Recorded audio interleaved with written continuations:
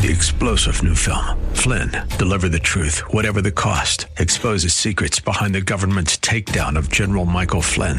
Flynn knew what the intel world had been up to. He ordered the first audit of the use of contractors. This set off alarm bells. He told the truth. He was the most dangerous person for Donald Trump to hire. They had to get rid of Flynn. Flynn, deliver the truth, whatever the cost. Available now. Watch it today. Go to salemnow.com. salemnow.com.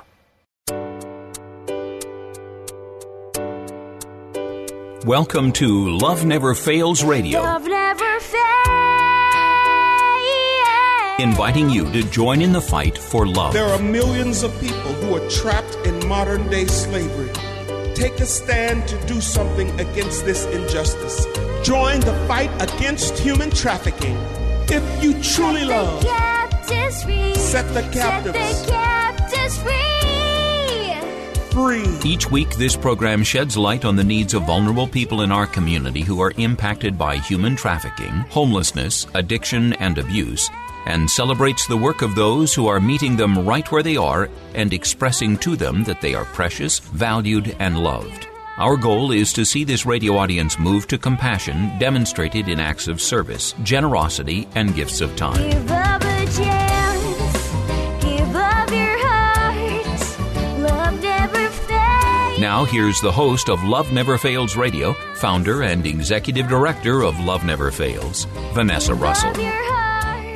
Thanks and welcome to Love Never Fails Radio. We're in the studio today with a special guest. Some funny stories. We'll get to those in a minute of how we first met, but I'm just so grateful to have Rosario Dowling in the room. She is the founder and CEO of Burning Bush Moments, and just a great woman, powerful force in the fight against human trafficking and in the fight for young people as they are maybe coming out of foster care, coming out of systems such as incarceration, the social services, and starting to engage with the world in a new way, see the world in a new way, hopefully through the kindness and the love that she shows to everyone that she meets. And I'm just so grateful to have you on the show, Rosario. Thank you, Vanessa. Yeah. So a little bit more about Rosario's background. She actually, this is how I first met her. She was the former Prop 35 campaign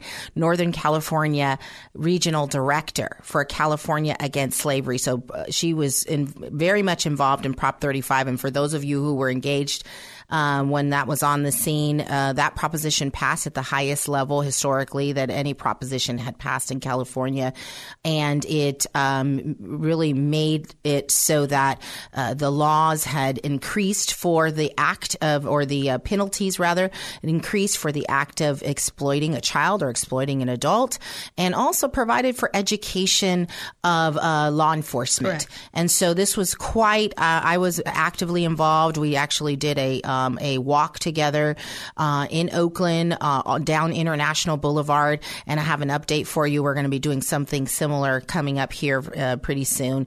But that was just great to be able to partner with Rosario in that area. And then shortly thereafter, I went on, kept doing Love Never Fails, and she went on to become the CEO of Burning Bush Moments, which is a nonprofit for youth with a focus on males in or at risk of delinquency, providing advocacy, mentoring, and transitional support in the greater Sacramento area. That's right. Yeah. So, doing great work. We've been, out here sort of engaging with young people, addressing this issue of human trafficking. And I often get the question, as I'm sure you do, how did this all start? Why do you do what you do, Rosario? Well, specifically when it came to starting Burning Bush Moments, my elder brother, who's about 11 years older than I am, was that delinquent in the community. Mm-hmm. And so we were touched. Our family was touched by delinquency. Our family was touched by detention, incarceration, and longing to help brother, but not knowing how. Yeah. And so that really was something that was always in my heart, always in my mind. I loved Big Brother, but he was doing some things in the community that were not good. Yeah. So I had mother who was the town evangelist and brother who was the town gangster. Wow. And I grew up with that and really wanting to always help youth. And so, honestly, I started out as a translator in 3rd grade. I was a parent translator, and I was a mentor and a tutor for Spanish-speaking kids. So I've been doing this since a very young age. Yeah. But from that, and really, and if you don't mind my asking, that was in your early 20s, or when was that? That was early. Teenage? Yeah, Really? Okay. Earlier than that. That was elementary school. So I'm sorry. So Yes. I'm sorry. I thought you were mentoring elementary. So you were in elementary. I was in elementary. Translating. Yes, wow. I was. 3rd grade. Okay. 3rd grade, chosen because I was doing well in my class, and I was a teacher's assistant even in 3rd grade. Wow. So I started at a very young age. Wow. And calling on your life. Always for boys. I don't know what it is. It was just, I loved brother so much. Yeah. And then I was raised with my younger brothers. Big family, but I was raised with the younger brothers. And so always a tomboy, always having that passion to be around boys and that interest to help. And you have boys now, sons now I too, do, right? I do. I have 4. So that doesn't, that just keeps it going, doesn't it? God's little joke on me. I prayed for boys. Oh, okay. I did. Okay. And I thought my prayer was answered, but it was actually God that did that. Yeah. That was his plan. Wow. Yeah. So I actually, from a young age, I thought I was going to be a nun. And my life was touched and impacted by an orphan child, a little boy that came through from Mexico to our church. It was a church group, an orphanage, and they allowed these little boys to come sleep over at a family's house for a week, which now I find very disturbing. Yeah. But, these were the early 80s, and people were doing whatever they could to really just gain financial support for their missions. And this little boy was in our home, and he was so enthralled with the fact that we all had our own beds, the fact that we had a mom and a dad, and that we had a house, and we had a cow, and we had chickens, because we were growing up on a farm. And he was just impressed with us. He thought we were wealthy. We were poor. My father was a mariachi. My mother was the Avon, Tupperware, Stanley Home Products, and Jesus lady. Wow. So I really grew up thinking, I'm going to be a nun. I'm going to help boys like him. And I honestly felt, and just based on my faith, I honestly feel it was God telling me, you will be a mother to motherless boys. And not too long after that, I watched a movie called Boys Town with Spencer Tracy. Yeah, I remember that. And probably within the first 15 minutes, there's a condemned inmate. And that inmate is being told by the warden that he's getting his comeuppance. And he's waiting for the chaplain, for this priest to come. And Spencer Tracy enters the room, and he's talking to him, and he's saying, the condemned inmate tells the warden, where were you when my old man was beating up my old lady? Where were you when I was a scared child hiding under the bed? Where were you? Yeah. And it touched my heart. And I felt like I will be there for those boys when those situations are happening. Yeah. And so, a mother's heart. It absolutely was. And I was probably about 10, 11 years old. So I always thought, I'm going to open a boys' home. I'm going to open an orphanage, in that small little immature mind. But here I am, 40 years later or so. And there was this preacher that came to our church and was doing this very engaging preaching. And he asked everybody that was 39 and younger to stand up and to take a look around at everybody else. And so I stood up, smug, with myself. I'm 39 years old. I'm feeling great. And I'm looking at my friends going, ooh, you're over 40. And he said, look around. Everybody else is dying. You're going into the promised land. Wow. What are you going to do for God now? And it instantly hit me. I just had my burning bush moment. God was calling me to do something. And he reminded me of the passion and the dream, drive, and that care that I have for boys. And I have my own boys. And so that launched it. Wow. Well, I think that the listening audience is probably thinking, have I had my burning bush moment? Or maybe reflecting on that moment and just solidifying that yes, God has sent you to that place. And so thank you for reminding us of those moments. I can think back on mine as well. But that's what grounds us when things are challenging. One of the things that I want to dig into is, a couple of things. In our next segment, I want to talk a little bit about the services that you're providing, and also the legal or the case that has been discussed over the week, and some of the things that have happened here in 2018. Correct. Right? Some laws that were changed that are really going to impact young people, in particular boys, but all young people in the years to come. We've had, this week has been mind-blowing with the clemency of Cyntoia Brown. I prayed and prayed and prayed for that. There's just been a lot of things in the legislation that are coming together in a very powerful way, I think, on behalf of children, vulnerable children. Right. And again, what you said around who was there? Were you there? That's a question that we all have to ask ourselves as we point the finger, and I'm just reminded of when Jesus said, you who is without sin, cast the first stone, and how many of us are so willing to cast a stone, but not wondering what happened to this person that got them where they are. So when we come back, we're going to talk a little bit about some of these situations in this legislation. And thank you for listening to Love Never Fails Radio. For more information on this program, visit loveneverfailsus.com. That's loveneverfailsus.com. We'll be right back with more right after these messages. Welcome back to Love Never Fails Radio, where you are invited to turn your compassion into action and love those in your midst. And welcome to Love Never Fails Radio. You're listening to a program that is going to encourage you to reflect upon your Burning Bush moment. And we're here with the CEO of Burning Bush Moments, Rosario Darling, from the greater Sacramento area, who is telling us all about sort of the way in which she began to really care very deeply for our young men in our community. I love the way your bio opens up. Parachutes and hot air balloons were aplenty in the sky over Paris, California, where Rosario dreamt of one day becoming a nun. But today she is the mother of 4 young men, figuring life out, a wife to a man who could readily exchange his current car for a TARDIS. How fun. He's a nerd. And enjoying the championing the underdog and influencing change. I love that. That's right. Great bio.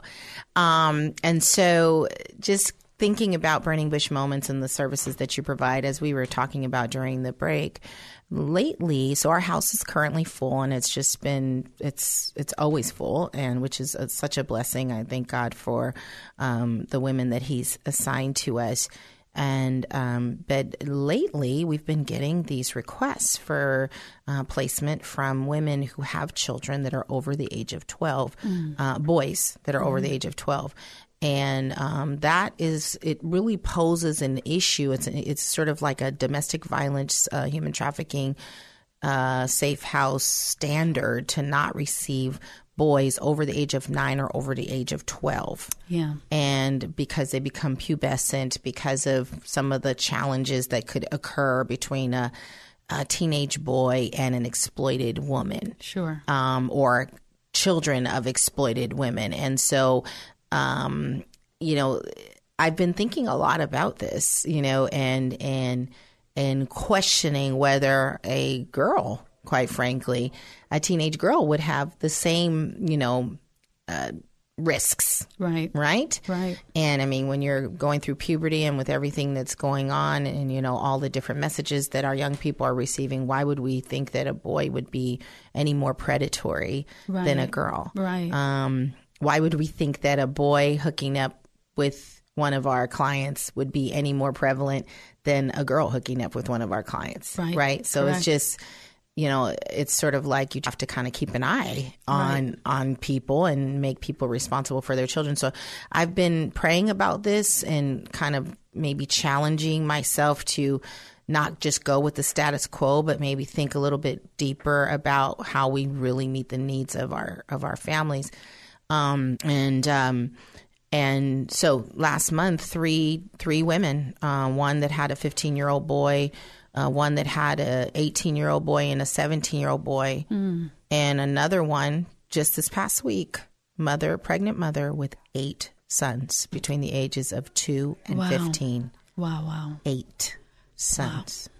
Wow. Who's been living in a van for 3 years, escaping domestic violence. Wow. So praise God, we've been able to make arrangements for all these scenarios using host homes for boys, partnering with some people actually in Fremont. One of the people that's helping us works in Fremont and lives in the Central Valley and is helping us with the mom with the 8 children. And so the community is just coming out in spades to help.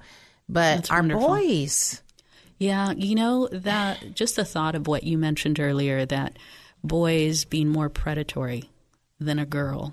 Right. If you have a mom showing up with a 12-year-old girl, immediately we feel comfortable and compassion. Hey, you can sleep on the couch, no problem. Right.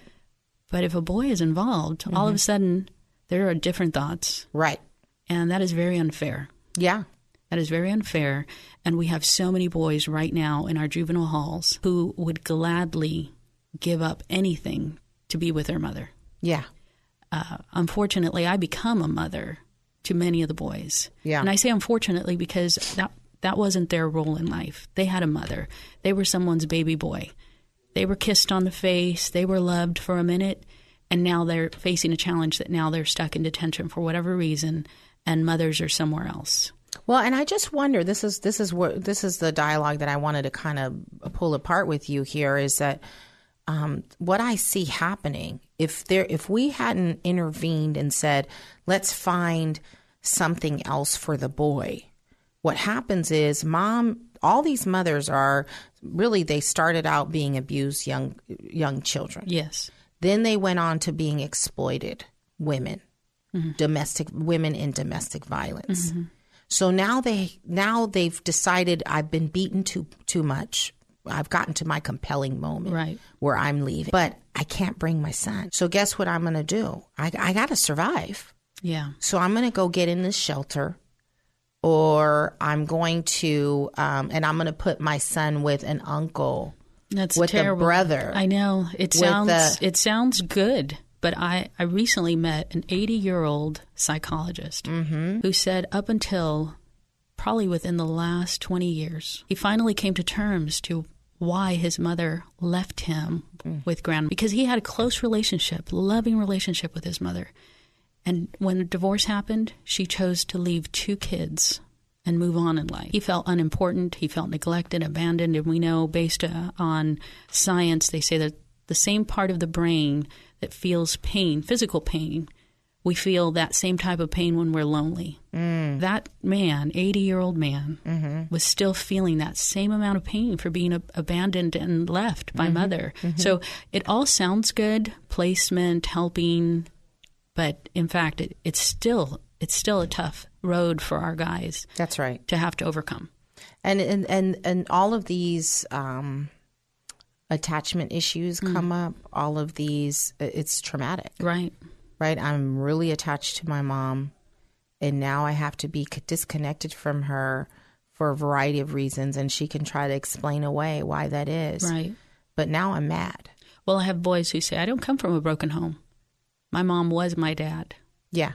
And that's dysfunctional. Right. We know this. Right. That's not the way that we see traditional homes and how our boys need mom and dad, period. Yeah. But it's still something that at some point they've overcome. They've pushed past the fact that they don't have a dad, but they've got mom. Right. And for the boys that don't have mom, that's even worse. Yeah. That means you don't exist. Right. You don't exist. You weren't wanted. Right. Because the mother who gave birth to you isn't around and doesn't want to even check in on you. Right. Drop a letter. Yeah. That's huge. And what's sad about that is that it's not true. Correct. That's the part that I think, like in working with these women that are working on reunification with their kids, even their adult children. That's wonderful. They all love their kids. I have to tell you, though, there are some women who do not. Yeah, no, I've met a couple. They don't return. I met a couple, and even them, honestly, if you really look at their histories, they have severe abuse. Sure. Severe mental illness. You're right. I have 2 of them that come to mind that were in our home that would take care of their kids in an obligatory way, mainly because they had like DID. They had different things going on. They were narcissists, different disorders that were keeping them from connecting with their child in a healthy, natural way. Right. I have yet to meet a woman that had no diagnosis, not abused, didn't have attachment disorders, True. and say, yes. I just don't want this kid. Like, there usually is like some significant reason. Yes. And I'm not saying, I don't want to give people a pass, but I just want to say what that says to me is that it's not you, honey, whoever it is. If you're a guy who was abandoned by your mother, it's not you. You didn't do it. Mm-hmm. This is a family lineage issue. This is a generational issue. This is a mental health issue. Usually what I tell the boys is you actually get to determine now. The dad that you always wanted, you get to be that. Yeah. The mother that you always wanted, you get to choose. Right. So bring that right. Yeah. Do it better for yourself and for your child. You know the loneliness, you know the pain, you know the crying that you did. Yeah. Seek the right person to make that not happen to your child. Amen. And That's move so forward. Yeah. Mm-hmm. Okay. We're going to take a break. Okay. We're going to talk more about that legislation that we All didn't right. get to yet. We'll be right back, and thanks for listening to Love Never Fails Radio. To join in the fight for love, visit loveneverfailsus.com. Don't go away. Love Never Fails Radio will return right after these messages from our sponsors. Welcome back to Love Never Fails Radio, where you are invited to turn your compassion into action and love those in your midst. Welcome back to Love Never Fails Radio. This month is National Human Trafficking Awareness Month, and this past week on the 11th, we celebrated National Human Trafficking Awareness Day. And so just want to highlight that and encourage you to educate yourself on what human trafficking is. If you want to get started on doing that by going to our website, which is loveneverfailsus.com, please feel free. There's some links there that you can also peruse. The National Human Trafficking Hotline, Polaris, also has a great amount of information, just a plethora of information there. DOJ as well, Department of Justice, and several other great ones. So encourage you to take a look and, again, just educate yourself. Human trafficking is a real thing. It is happening right before our very eyes, and it's something that we can prevent and something that we can where we can intervene and hopefully provide better outcomes for our young people. And one of the things I want to touch on as we talk some more about some of the legislation, some of the things that are going on in the legal world is both girls and boys are trafficked. Correct. Sex trafficked and labor trafficked. I want to say last statistics I saw were somewhere around 5 to 10% of sex trafficking cases involve, I think it was 5% involve boys. 50% of labor trafficking cases involve boys. So very much more prevalent with labor trafficking, and that is a huge issue here in California, Right. especially in some of the farming communities. Salinas. Right? Farming communities that we were saying earlier. And so tell me, when you look at the young men that you serve, is there a correlation between the young men you serve and trafficking? Do you see that there's a mix there? There is. Unfortunately, you have kids who are trying to make ends meet. And so they are in a community that is ravaged by incarceration of mom, incarceration of dad. They're being raised by grandma. And so in high school, they're finding girls, or some of our boys are being trafficked, little by little, they're looking for places to live. They've been sort of sent out of home because they are identifying as gay. And so many homes are still not interested in helping their young men, their youth, find their place in life. And so we have boys that are couch surfing. Yeah. And most recently I get the referrals from in Sacramento County. I received some referrals. And so recently, I'll give you an example. A youngster said he was basically a foster youth who was turned out by the time he was 18 because the foster family no longer was receiving funds for him. And so he was couch surfing with friends, and he ended up amongst the homes of some wealthy individuals in Sacramento, and they all wanted sex from him. And he mentioned that, he wasn't looking to have relationships with men. Yeah. But he almost felt obligated because he knew he would be back on the streets and he would be homeless again. Yeah. And that's a tough spot for our boys. And he said, I don't identify as gay. Yeah. And so survival sex. What do you do with that? So Right. we have boys who have come through our juvenile detention who have definitely been given far more support now than they used to. Yeah. Which is so troubling. I think that's one of the things that disturbs me the most. And, as you know, we're part of a collaborative that does prevention education in the schools. And, I think that's a great thing to do. But I think, a earlier stage or a greater way that we can prevent trafficking is by hearing the needs of our kids and actually providing sustainable jobs for them and providing, overlay families to help with, in the community when they see a troubled youth, meeting some of those needs. Vanessa, I think the best place, and I don't know if you've looked into this, but I feel like the best place to identify support for children who are at risk of this should be during wellness checks. Yeah. Because you have little kids having their wellness checks. Find out what's going on with the family.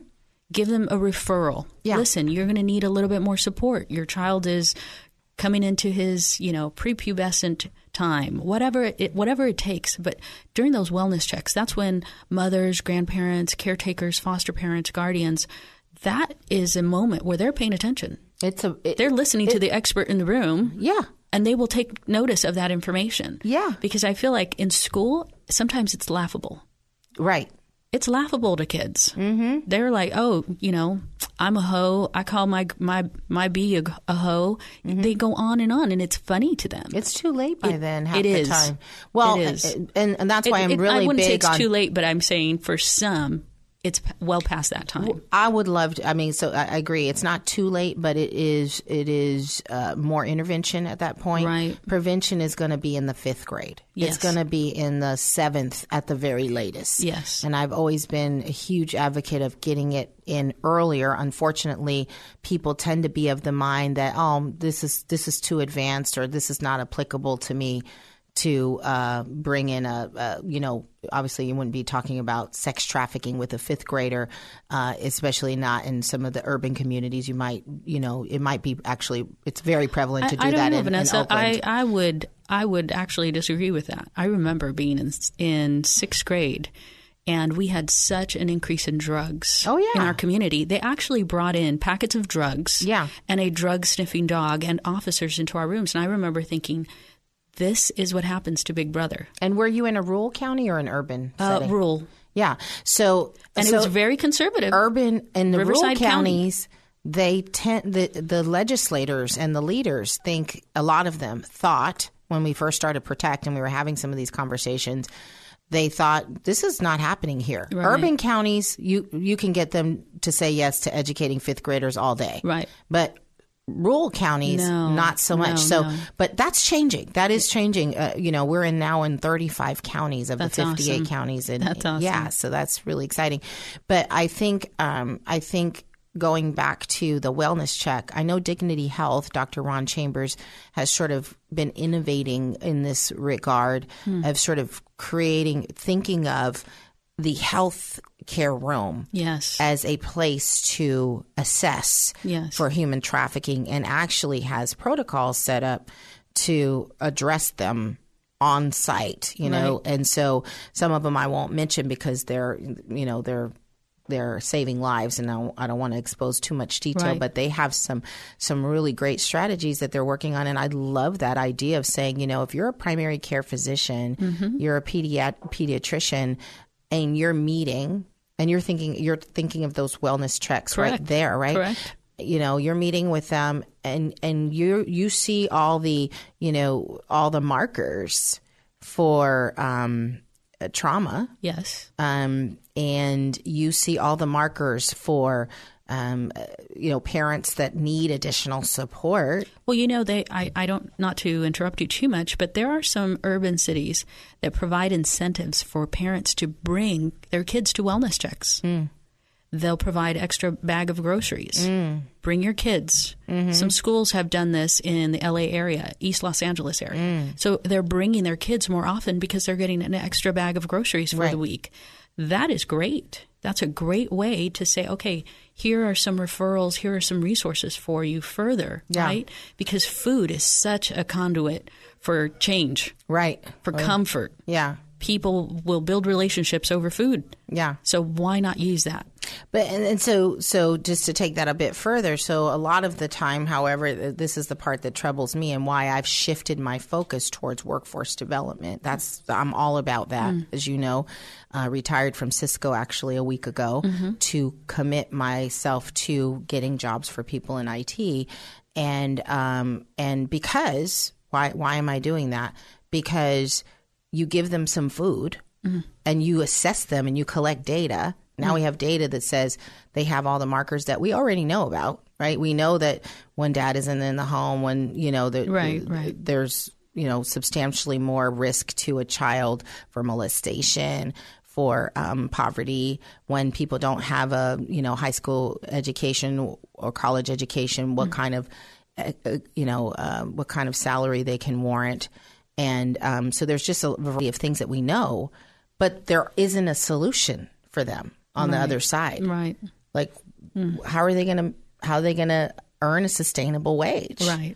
And when you earn a wage, and I said sustainable for a reason, because, go get a job. Okay, I got a job. I'm making $11 an hour. That's minimum wage in Hayward.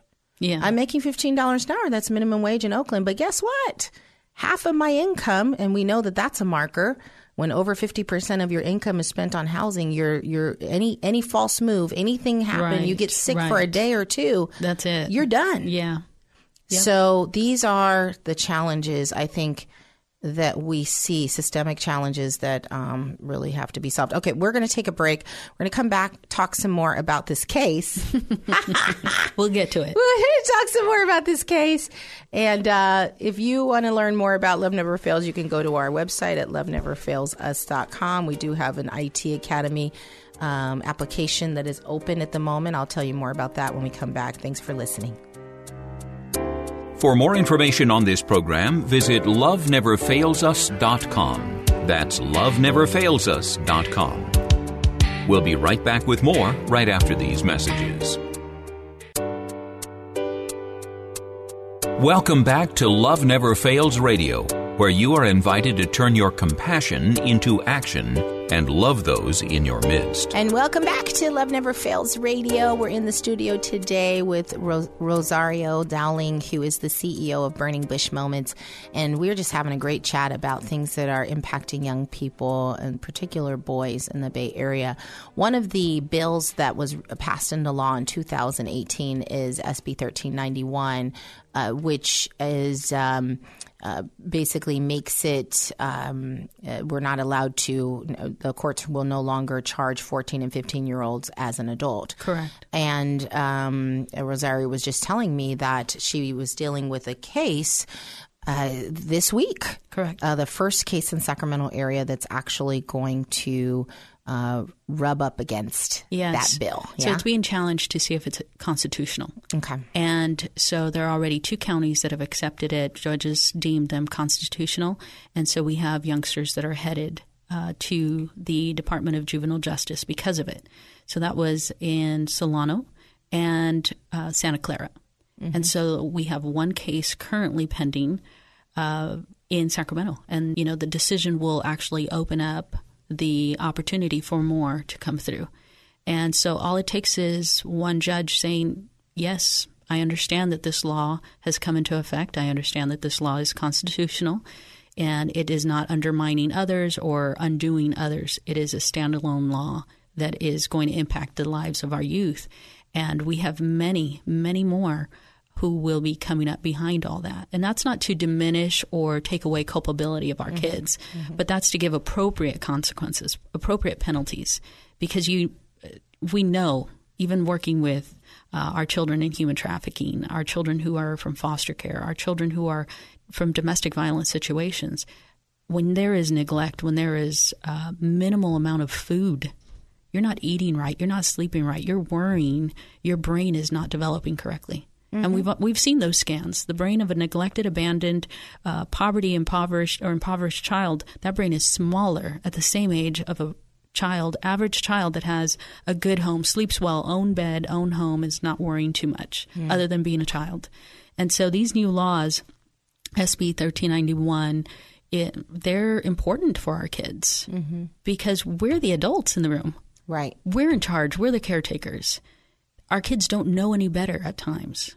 And what's the rationale for, I was watching Making a Murder on Netflix, and there was a teenager that is still incarcerated there. I forget his name now, but what it's a troubling... Brandon. Yeah.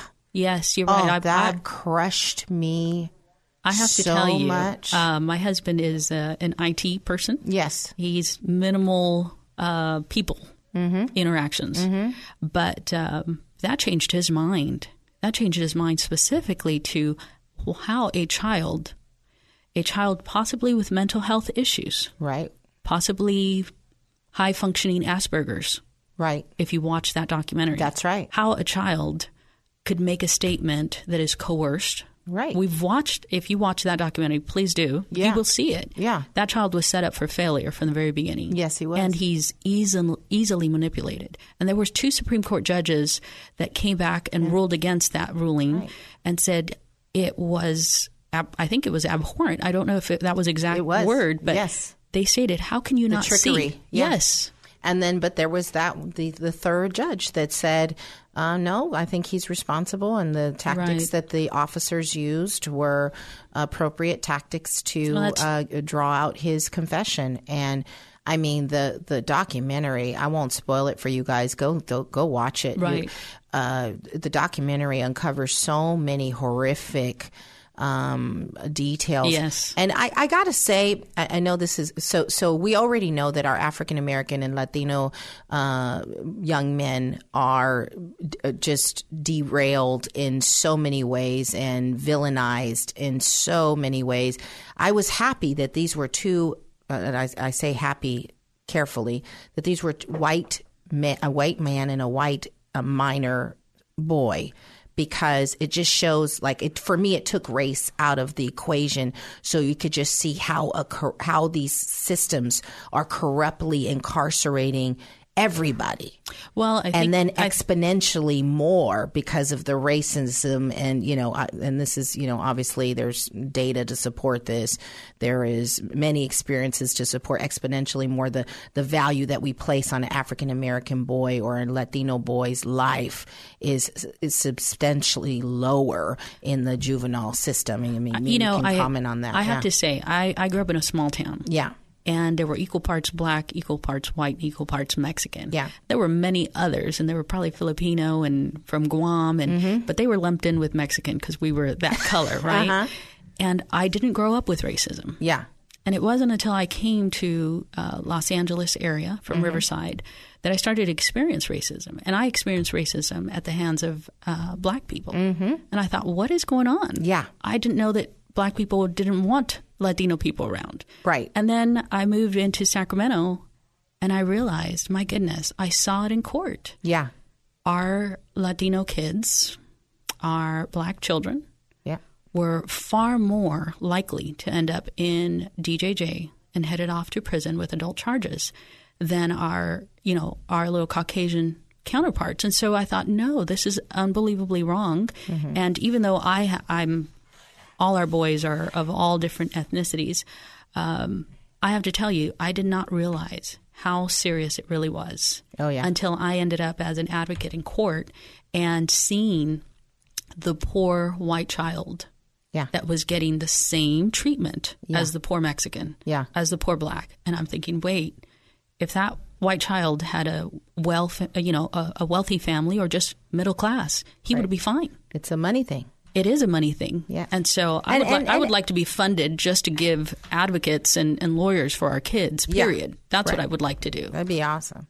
Well, and I think it's a money thing, and I think it's a who you tick off thing, too, because with this making of the murder, this family really upset the DA and all the leaders. What was interesting about that family? They owned businesses there. They were affluent. They were fine. They weren't well off. They seemed to be low educated. Right. And that is where the trickery, the hatching of plans, and the manipulation, and the highly educated people in the community who were in those positions to prosecute. Correct. Came in took and advantage of the power that they had.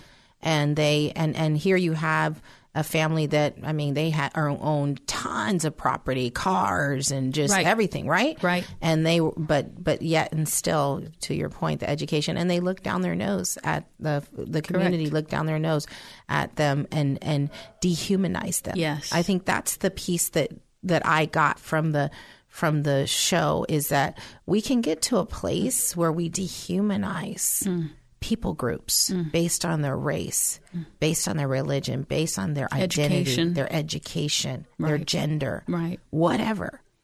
It should not be. It's not biblical. It's not a humanitarian. If you're not a person of faith, it's not a humanitarian. I agree. The humanitarian factor, just across the board.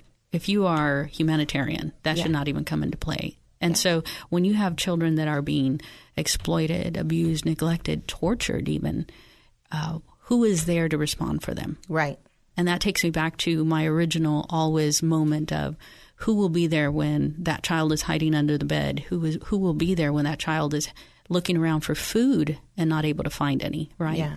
So who will be there? We need to always advocate for our youth, regardless. And irrespective of their financial background, history, doesn't matter how many times they run away.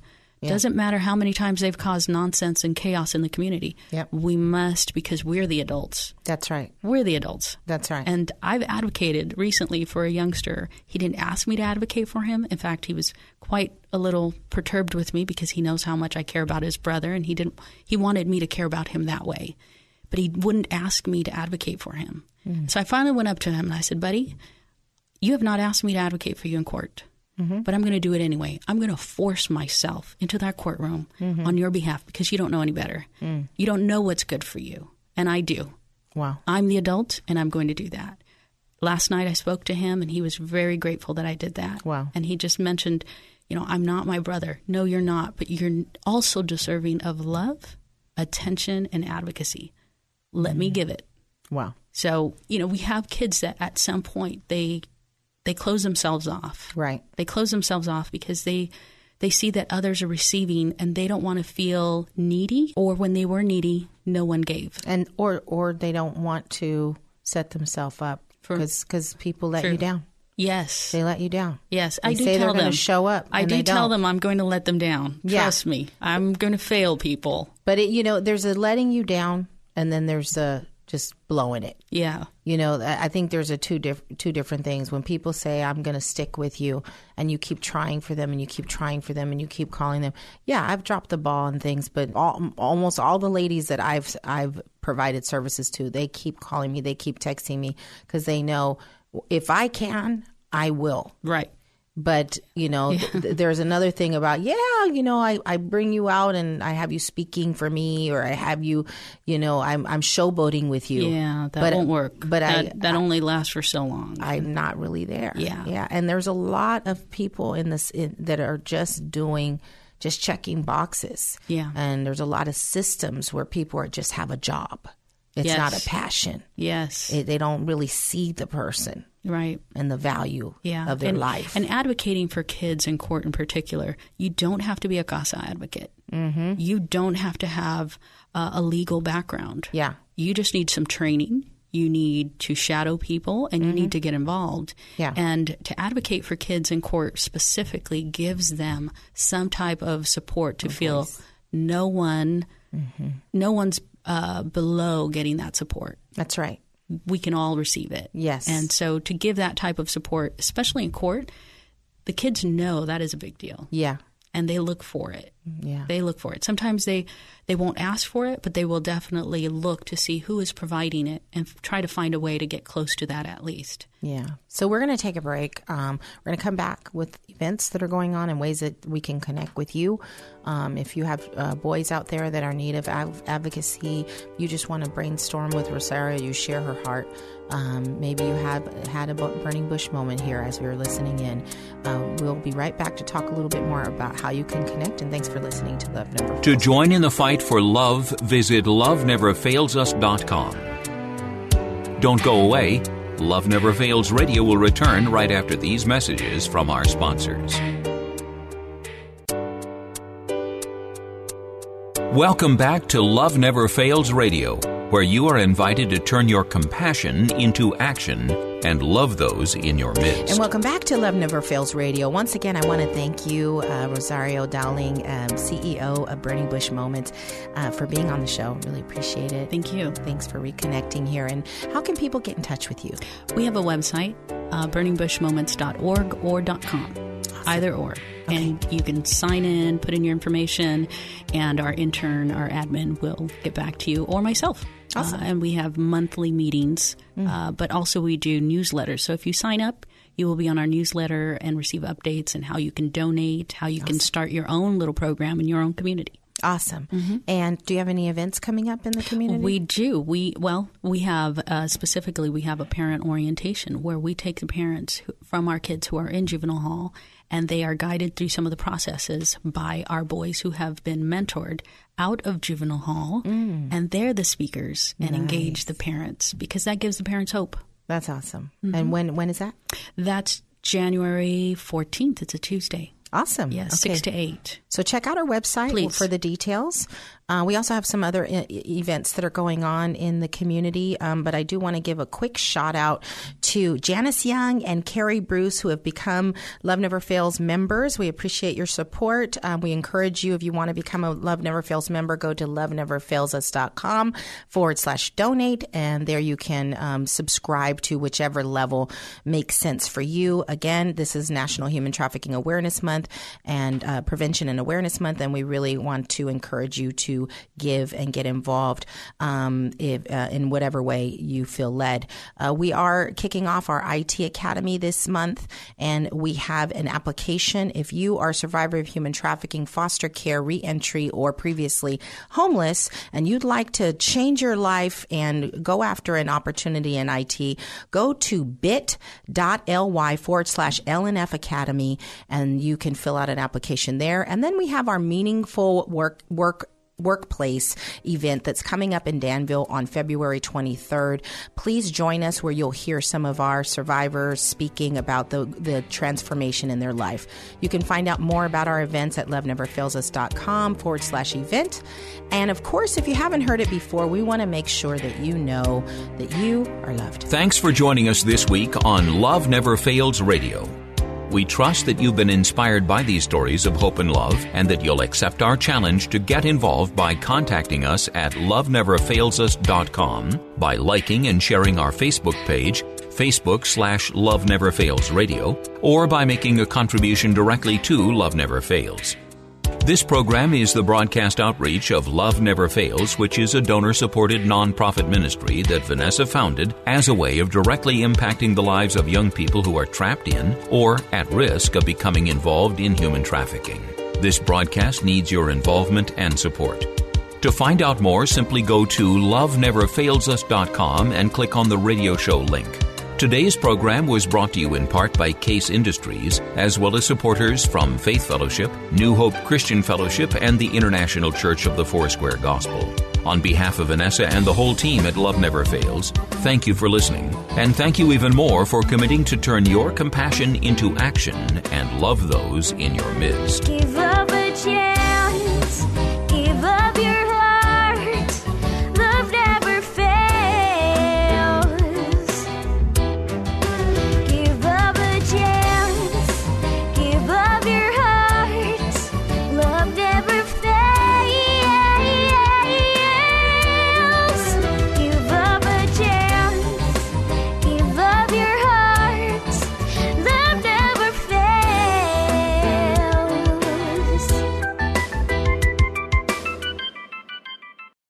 3-star general Michael J. Flynn, head of the Pentagon Intelligence Agency, knew all the government's dirty secrets. He was one of the most respected generals in the military. Flynn knew what the intel world had been up to. He understood its funding. He ordered the first audit of the use of contractors. This set off alarm bells. The explosive new documentary, Flynn, Deliver the Truth, Whatever the Cost, uncovers the facts behind this scandal. Flynn told the truth. He was the most dangerous person for Donald Trump to hire. I find out the worst enemy that I'm going to face in my life is right here in America. They took my assessment and they wanted me to change it. And I was like, I'm not changing it. They had to get rid of Flynn. With in-depth interviews, archival footage, and never-before-seen personal records of the man behind the headlines. I just felt like I was drowning. Flynn, Deliver the Truth, Whatever the Cost. Available now. Watch it today. Go to salemnow.com. salemnow.com.